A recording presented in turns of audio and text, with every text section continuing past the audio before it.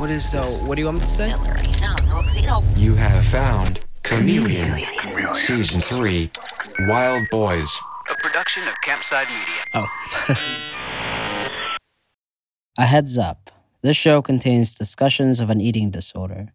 If you or someone you know is struggling with eating disorders, please listen with care. In the summer of 2003, I was a teenager living in Vernon, British Columbia, Canada, the town that I was born in. I was working full-time at a video rental place, which at the time was a line of work that existed. That summer, I was learning how to drive stick. I just got the cartilage pierced in my ear, and every morning upon waking up, I put on exactly 3 necklaces: a shark's tooth, a hemp, and a puka shell. For sartorial reference, it's helpful to note that this was the same summer that the OC went on the air. One night, after a shift at the video place, I met up with a friend at Kalamalka General Store, which is sort of the center of the teenage universe in Vernon. How we set up this rendezvous before either of us had cell phones is a complete mystery to me. Did we email a day earlier? Call each other's parents' landlines? My imagination fails, but we managed it. She showed up, I showed up. We bought slushies and potato wedges and crossed the street to the beach. We cooled off in the water and sat in the sand in our bathing suits, basking in the last bit of sun before it ducked behind the mountain.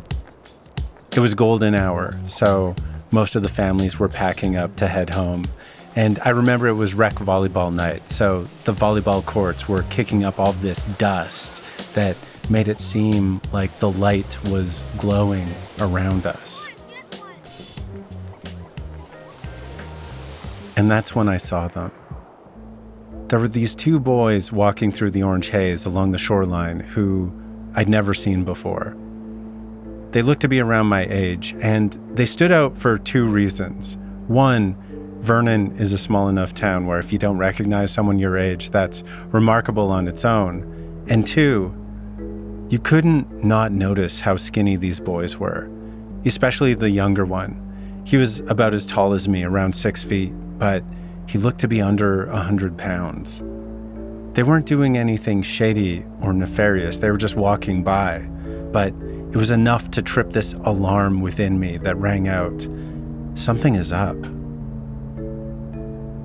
I watched them slink by and continue down the beach. I didn't see them again until a few months later, this time in the newspaper. I came down for breakfast and my mom was eating toast and reading the paper, and she pointed to the page. "Have you heard about them?" It was a photo of the boys from the beach. "No, what about them?"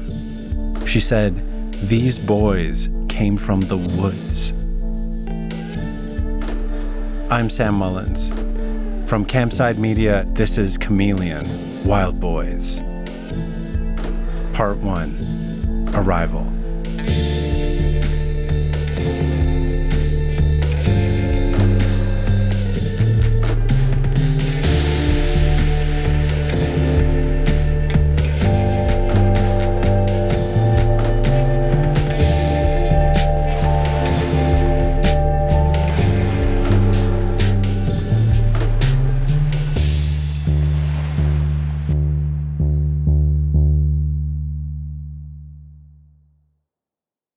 When you make decisions for your company, you look for the no-brainers. And if you have a lot of mailing to do, Stamps.com is the ultimate no-brainer. It streamlines your processes to make your business more efficient, which makes you less busy. Mail checks, invoices, legal documents, and everything you need to keep your business running with Stamps.com. Seamlessly connect with every major marketplace and shopping cart. Schedule package pickups and see your cheapest and fastest shipping options from different carriers, with rates up to 89% off USPS and UPS rates. And with the Stamps.com mobile app, you can take care of mailing and shipping wherever you are. Make the same no-brainer decision as over 1 million other businesses with Stamps.com. Sign up with code PROGRAM for a 4-week trial, plus free postage and a free digital scale. No long-term commitments or contracts. That's Stamps.com. Code PROGRAM. The boys couldn't have known it, but they showed up in the right place at the right time. In a sense, this only could have happened in Vernon. You need to know about my hometown. Vernon's located in the Okanagan, a region in the interior of British Columbia, sort of halfway between Vancouver and Calgary. Historically, it's been a middle-class place, but the whole region has sort of been transformed into an outdoor playground for the wealthy. The Okanagan's known for its vineyards, golf courses, ski resorts, its lakes, and the mythological beast, the Ogopogo, who lives in one of said lakes, allegedly. Vernon's a white town. It's a hockey town. There's lots of churches. There's lots of retired folks. There's a winter carnival parade every year, and the city has never once held a gay pride parade. The crown jewel of Vernon, and in my opinion, the whole Okanagan, is Kalamalka Lake. It deserves a Google image search. Seriously, do that now. So, Cal Lake is home to Cal Beach, and it's the beach in a town filled with beaches. And right across the street from the beach is the hallowed Cal General Store. If I could distill the vibe of Cal Store into one transaction, it'd be a teenager in a bathing suit buying a slushie and then paying with a wet $5 bill. And then when the cashier's back is turned, they steal a lighter. That kind of place. And in the summer of 2003, strange things were afoot at Cal Store. The boys from the beach seemed to make the store their home base, and people were talking. They're kind of odd. These two wild children appear in our community. They're always together. They're never apart. They're always together. Extremely thin. Very skinny, looked like an alien. You could see his collarbone. I didn't even know how he walked. Rags on their back. And they don't have a home. They had no place to live. And then I remember thinking, that was really odd. But it wasn't what they were wearing or what they were doing necessarily. It was more of like an energy or an aura thing. You could look at them in any context and be like, wait, what? They were a wrinkle in the fabric, a glitch in the matrix. No one knew what to make of them. Like the boys showed up at Cal Store every day, and a woman who worked there at the time told me that the boys would use the payphone sometimes, but she wasn't sure if they were using it or just playing with it. That was my impression. That's Lynn, who managed the produce department in 2003. And while the rest of Vernon's teens were buying or stealing Snickers bars and slushies, these boys were only ever interested in buying one thing: fruit. Only ever fruit. And the other thing was their relationship wasn't obvious at a glance. The older boy seemed like he held some kind of power over the younger one, which raised all kinds of other questions, like did he kidnap the younger one? Was he forcing him not to eat? Is that why the younger boy was so skinny? Are they lovers, criminals on the run? Yeah, I had no idea what was going on with those two. In general, the boys were keeping an extremely low profile for months. The summer was receding and the nights were getting colder, and the story might have ended there. The boys could have disappeared or moved on to some other town, if not for Tammy McDougall Ryder.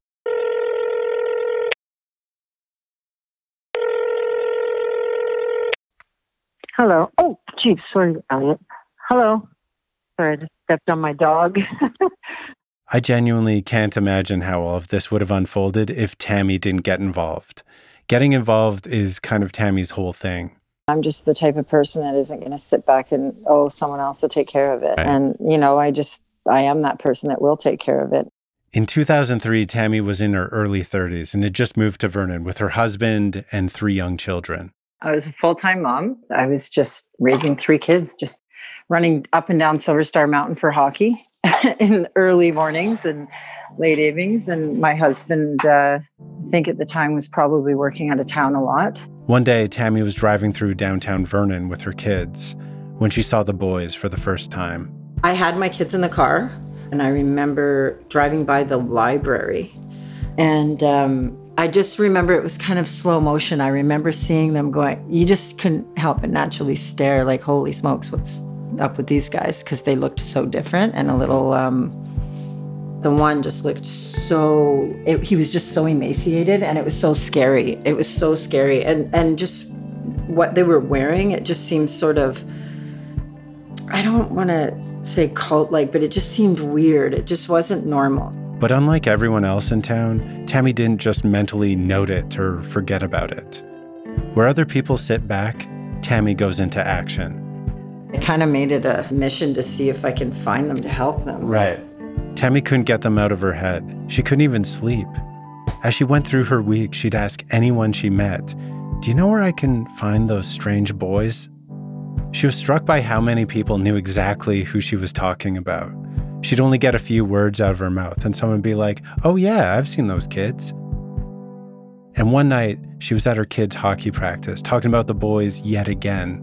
Someone had said, "I think I've seen them around Cal Store." Right. And that's where, so then I became 5-0 or whatever you want to call it. Tammy drove down the mountain and across town to Cal Store and parked beside the rail trestle. She got out of her car and tried to find a spot where she could get across the creek. Behind the store is a small but densely wooded area with some unused old railroad tracks, and beyond that sits this large, empty field of untamed wild grass. It's a real no man's land back there. The only reason anyone ever set foot in that field was to bury a family pet. Shout out to Maggie and Boo. But apparently the boys were living in the woods back there. Tammy brought her husband with her because once you take even a few steps into the brush back there, things get sketchy real fast. It's so well hidden back there. And the combination of the creek and the noise from the road would make it difficult to hear, say, a woman screaming for help. Tammy's husband spotted a fallen log that they teetered across to the other side, and immediately Tammy spotted something through the trees. But I remember just going just ever so far, and we did find a tent. There was something set up, and I just knew I knew I found them. On the ground were avocado rinds, and among a pile of books, she found a folded map of the Okanagan. So the boys had clearly been there recently, but right now, they were nowhere to be seen. So I went into Cal Store and I asked the owners. I just said, "Have you seen two boys?" And they're like, "Yeah, they come in here all the time and they use the payphone." So Tammy asked the cashier for some paper, a pen, and some change in quarters. So Cal Store had a payphone, and I asked them if they would give them this note if they saw them again. And so I wrote a note and just said I really wanted to help them, and if you could please call this number. And I left some quarters, because back in the day we had payphones, and I left quarters for them. Right. And told them to call me. And they did. They called me, I think, the next day or that day. It was right away. Were you expecting them to call you? No, absolutely not. I wasn't expecting them to call me, let alone call me that right away.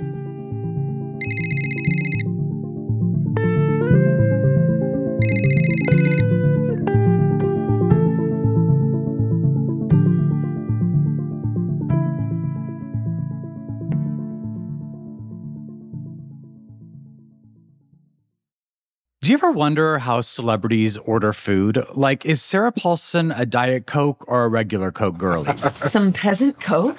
No. Or how does Sofia Vergara order a pizza? No tomatoes. I cannot eat tomatoes. Yes. Are you cool with mushrooms? Not really.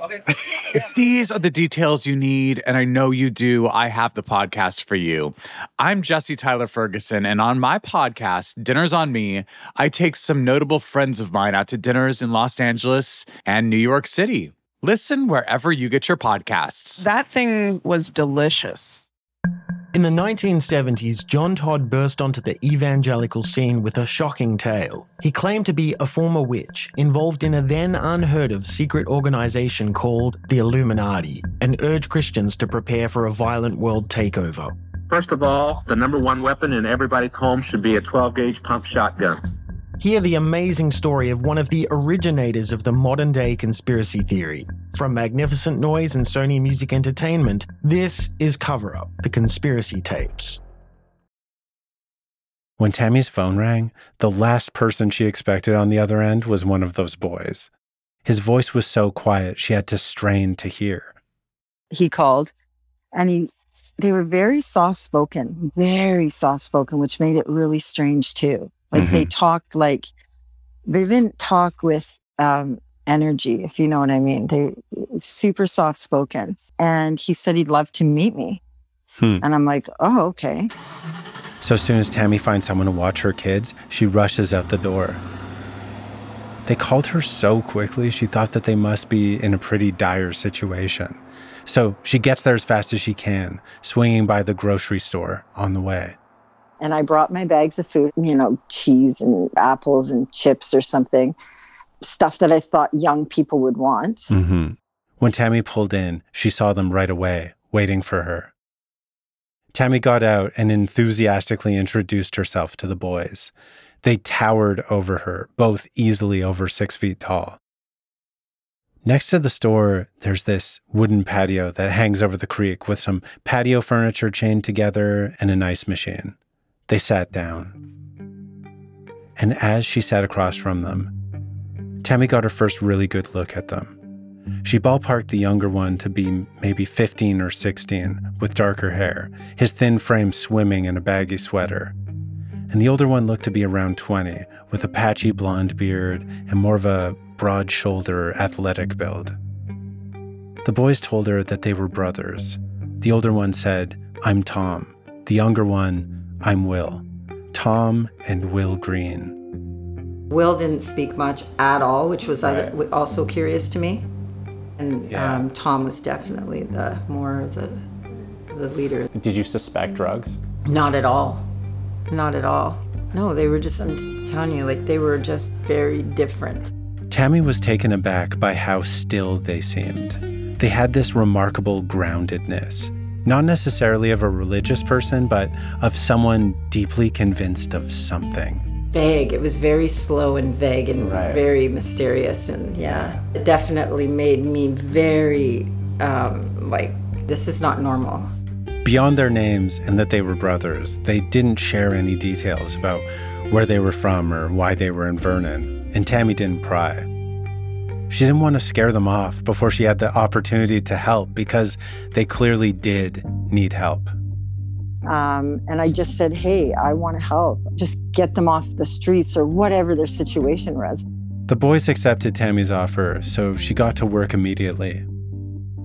Tammy figured the best way to help them would be to get some social assistance, to get government help. So a few days later, she piled the boys into her car and drove them to the government building downtown.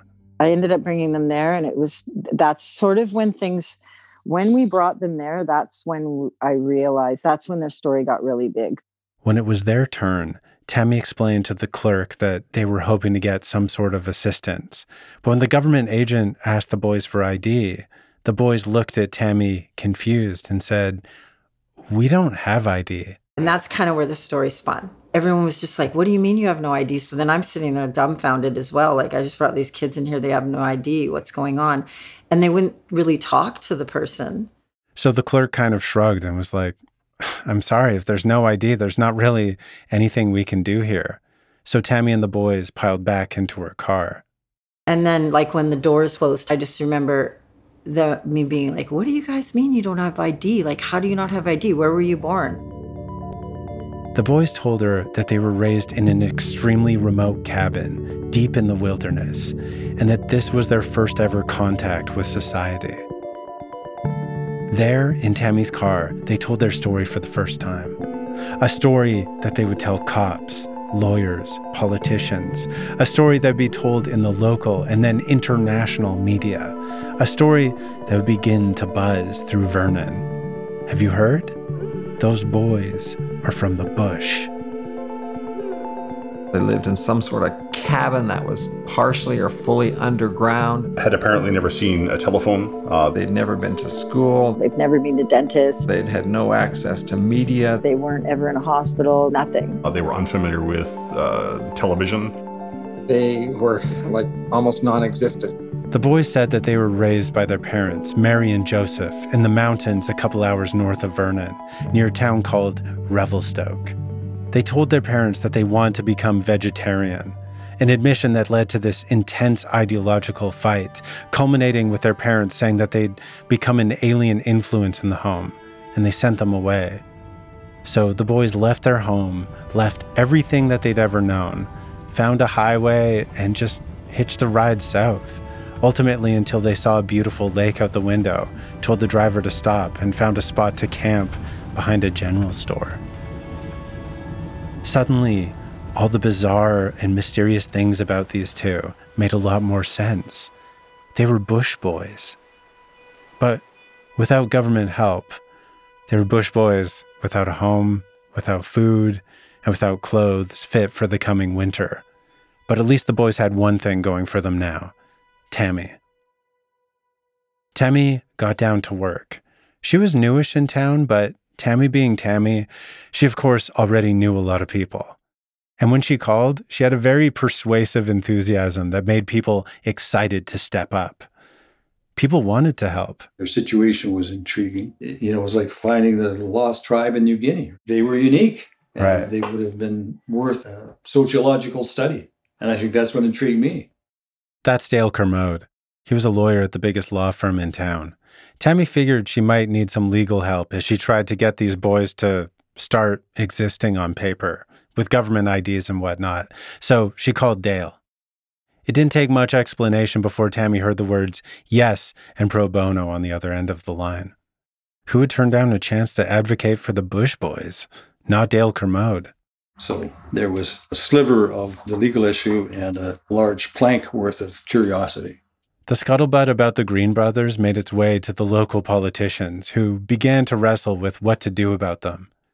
Daryl Stinson, the local member of parliament, got a call from one of his caseworkers. And I mean, she was really worried about the kid that was so skinny. Mm-hmm. Really, really worried. And I said, well, can you get a picture of him, send it to me? Just send it to me. So she did. And I said, no, he's got to get something done with him right now. So the MP called the mayor of Vernon, Sean Harvey's office. Daryl Stinson's office, our member of parliament, called saying, look, there's these two young men. Can we provide some emergency aid for them? And then the mayor runs this past his police chief, Randy Kolibaba. And he asked me, what do you think? And the first thing Randy Kolibaba, being a cop, was skeptical. Like, sure, they're telling us they're children of the bush, but we have no proof. They could be criminals on the run. So he told the mayor, I am really leery. There's just too many unknowns. I would suggest that the city not take an official position on this. So the mayor, while not taking a position publicly, did manage to free up a little bit of cash for the boys, just enough to buy the city some time to get a little more information about them. But it turned out that they barely needed that money. Vernonites were volunteering to help left and right. Within 24 hours of Tammy first sounding the alarm, a city council member had arranged for them to be put up at the Vernon Lodge Best Western Hotel. He said he'd pay for them to stay there as long as they needed, out of his own pocket even. So that was a good start. It was late October by this time, so with the seasons changing, the boys were going to need a full-on winter-appropriate makeover. So Tammy called Vernon's Salvation Army, who met with the boys and hooked them up with winter coats, grocery cards, even a little cash. A private citizen even gave the boys a credit card that they paid off every month. The community of Vernon was doing the community thing, and doing it well. Once she'd triaged the situation, Tammy started thinking longer term. She called up Patrick Allen, the guy who ran the local hostel, and asked, can you put these boys up, like, long term? He was so kind and said he would help. He was another person that just said, sure, I'll put them up. Tammy said she wasn't sure how much money the boys would be able to pay, so Patrick said not to worry. They could do odd jobs around the place in exchange for their lodging. As the boys settled in, Tammy would swing by as often as she could to check on them. I was going by there every couple days, sometimes every day, and really just felt motherly towards them because I wasn't sure, what the heck is going on. Tammy chose the hostel intentionally. It seemed like the right atmosphere. Lots of people from all over. Yeah. Lots of different accents. Just people coming and going. It was just a really nice vibe. It was good energy and really young, cool people. The hostel would serve a double purpose. It'd give the boys a safe place to stay for the winter, but also serve as a sort of halfway house where the boys could be gently integrated into modern society, guided by the community of benevolent, open-minded, and diverse hostel people. It seemed perfect. But when Tammy would swing by, she was bummed that the boys were never mingling. They were keeping to themselves mostly, staying in their room. And it always smelled when I went to see them because there was so much rotting fruit, or fruit that was kind of, it always smelled like fruit and gas. They smell like teenage boys. Yeah, but just from all the fruit that they were eating, right? Like they never would eat anything else. They had a very specific diet. And once Tammy witnessed it, she started to understand how this 6-foot-tall kid weighed only 100 pounds. They ate only stuff from the ground. And raw. They had nothing cooked. And I'm talking raw eggs. Right. They didn't cook anything. Yeah, they ate avocados like crazy. Everything had to be pure. Oh, and I don't think things could have a root to them. That was the other thing. Like they were worried of root vegetables because there was issues with roots. Any pressure to get them to eat anything besides fruit was met with strong resistance. It felt less like a diet and more like a disorder. It wasn't just anorexia like we would see with our children here, right? Like in the normal realm of teenagers. It wasn't like, oh, I don't want to eat today, or I'm just going to eat vegan, or it was just, like something's weird here. They never ate 1 ounce of anything that was unpure. For two kids that weighed as little as they did, they ironically seemed to have an obsession with food, procuring it, eating it, talking about it. I don't even remember if they had a TV or anything. Right. It was all about nutrition and reading up on food. Always, there was an obsession with food, especially with Will. But more than what he was eating, it was Will's state that concerned Tammy. And it seemed like it was getting worse. In every description of the boys, people told me two things. Will was just so thin, and Tom was the one calling the shots. So Tammy tried talking to Tom about Will. Like, hey, we have to convince your brother to let me take him to a doctor. We need to course correct this diet. We got to get his weight up. But Tom seemed strangely flippant about it all. It was frustrating because I did feel like Tom was holding him back from getting... almost like he was basically speaking for him a lot and holding him back, for sure. Like, how can you not be concerned? Because I felt like he was brainwashing him. And there was definitely something going on where he was not letting him speak for himself, but he would. But also, I felt like he was convincing him that this diet was the way to go. The gang at the hostel would try gently engaging with Will about his diet, too. But bubbling below the surface of all of this was the fear that if anyone pushed the issue too hard, the boys might up and disappear back into the bush. Any prying related to their diet, health, or any questions about their parents or the specific location where their childhood home was met with stonewalling or sudden defensiveness. There seemed to be a deep-seated distrust of systems and the outside world in the boys that put those trying to help them on eggshells. So Tammy and the gang sort of bit their tongues and decided to play the long game and work to slowly earn the boys' trust by going at a pace that they seemed comfortable with. And by and large, the boys did seem relatively happy with the state of things. Slowly, the boys began to offer details about their lives. That their mother taught them to read by showing them National Geographics, that their home had a water wheel to generate electricity. They think their grandparents are still alive, but they've never met them. The boys said that their parents would go into town a couple times a year for supplies, but they didn't know where their money came from. Tammy started to really care for the boys, started to have the same hopes for them that she had for her own children. Education, independence, passions, careers. Every chance she had, she'd take them out into the world, to a hockey game or the library. She tried to get them out into the community, just encourage them to be teenage boys. Like, I would joke about things like what it could be like to be, living a real life as a teenager or a young adult, right? Right. And you guys could be doing this. You could be, skateboarding or whatever. And maybe they could have just hung out in a small room with a large amount of fruit indefinitely if immigration officials hadn't gotten word of the strange Bush Boys of Vernon. The immigration wanted to know, okay, where are you guys coming from? Randy, the police chief again. They didn't just come from Mars. They had to have come from somewhere. And under the Immigration Act, they can compel you for a hearing. And in essence, that's what immigration, they wanted to talk to them, but they were being spirited away. Immigration officials had scheduled an appointment with the boys, but at the time of their appointment, they were being spirited away. They were driving north in a car with Tammy and one of their lawyers, heading away from the immigration offices. They were going back to the bush. So I just remember we hatched this plan to get them to go to Revelstoke. Revelstoke, the place their parents lived, the place they left. The boys were going home in search of one thing. The one thing that could buy these boys their new life, that Tammy dreamt of for them, and get immigration off their backs. Their ID, their official government documents, proof that they were Will and Tom Green.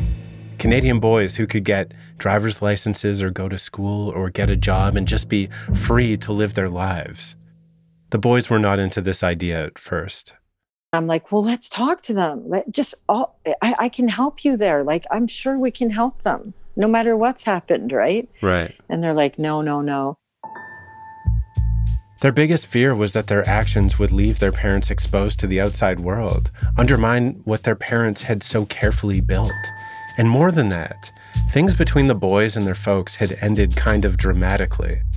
It was a big ask for them to go back, dangerous even, knowing that their parents had made clear that they wanted them gone. But Tammy told them, look, either we go to Revelstoke to talk to your parents or the cops do. You choose. Then we finally did get them to get on board. The boys agreed, and a plan was made. They would get in a car with Tammy and one of their lawyers, and they would head to Revelstoke, go into the woods alone, and try talking to their parents.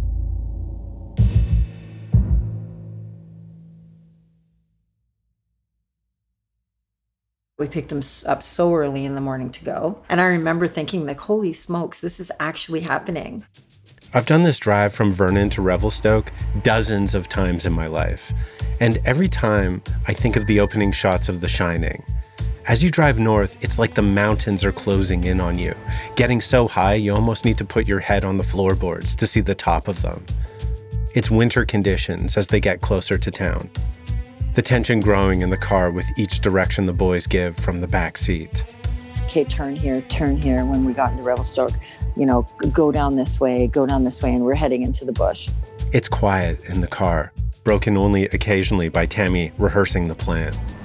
Just ask your parents for ID, then that's all we need. They don't need to be bothered. And if they have ID, awesome. If not, just find out where you were born so we can at least help you obtain that. Right? It's the first time Tammy has seen them nervous. Before long, they're on an old logging road outside of town, and the boys tell the lawyer who's driving to stop. They wouldn't let us come with them at all. They wanted us to stay there. And we're like, okay, yeah, that makes sense. They're protecting their parents, right? Yeah. Tammy's heart is pounding as she watches the boys get out of the car and start heading into the bush. And yeah, they went in the bush and they were gone for a very long time. 45 minutes goes by. An hour. Tammy's head is spinning. Were they going to come out with this Mary and Joseph, right? And a bunch of little kids? Like, I had no idea. Yeah, I was really anxious. I was hopeful that the parents were going to come out. Finally, the boys emerge from the woods. There's Will, there's Tom, but there's no one else. I'm still thinking, oh, the parents are coming, right? That's what I'm thinking. And we get there and they just said they don't want any part of this and they weren't willing to give anything. Tammy is devastated, and then she's angry. Thinking, how can parents do this? Like, they've left them with nothing. They're not even going to tell them any information. Mm-hmm. And the parents are so, withdrawn and just don't want them to even have their kids to even have their own information about themselves. As the boys buckle back up, Tammy feels a wave of anxiety. It's one thing to feed and clothe someone in need, but now she's helping them dodge immigration authorities. They'd rolled the dice taking this trip. Their immigration hearing was on the same day, but they were playing hooky from it, in the hopes that they'd be driving back to Vernon right now, sure, having skipped out on immigration, but bearing a golden ticket, the boy's ID, and all would be forgiven. But now they were driving back, empty-handed. And then the lawyer's phone rings. On our way back, the lawyer got a phone call, I think from his office or the police or something. It was an important phone call. There's a warrant out for you guys, or a police blockade on the road back from Vernon. I'm not sure. Just the police are looking for you guys. The lawyer gets off the phone and turns to Tammy. You need a lawyer. At that point, the lawyer had said that I had to attain him as the lawyer, and he had to say something. And I had to, I remember I had to agree to it verbally to him, like, will you attain me as your lawyer or whatever. In the several months I've spent interviewing people and learning everything I can about Tom and Will Green, I think of this moment a lot. Because as they're driving back from the bush, back to square one, worried about the boy in the back seat who appears to be dying before their eyes, not sure how to help him, unsure what awaits for them back in Vernon, an arrest warrant, jail. As they make this drive, Tom and Will Green know something that not Tammy, not the lawyer, nor anyone they've met in Vernon knows. They know that of everything they've said, who they are, where they're from, and what they were doing in Vernon in the first place, they know that not a single word of it is true.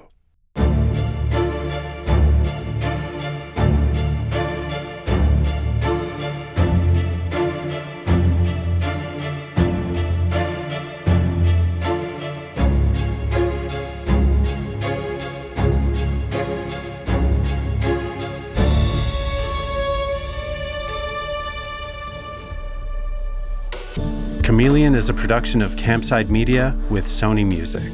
Wild Boys was reported and written by me, Sam Mullins.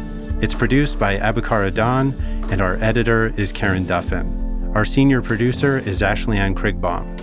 Sound design and mixing by Hannes Brown and Garrett Tiedemann. Original music by Hannes Brown, Epidemic Sound, and Blue Dot Sessions.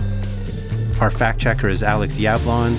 Additional production support on this episode by Lydia Smith. Special thanks to our operations team, Doug Slaywin, Aaliyah Papes, and Allison Haney. The executive producers at Campside Media are Matt Scher, Vanessa Gregoriadis, Josh Dean, and Adam Hoff. If you or someone you know is struggling with your relationship with food, please know you're not alone. There are free, confidential helplines with people just waiting to help. In the U.S., you can call or text the National Eating Disorder Association at 1-800-931-2237. That's 1-800-931-2237. In Canada, the National Eating Disorder Information Centre hotline is 1-866-633-4220. That's 1-866-633-4220. Thanks for listening. We'll see you next week.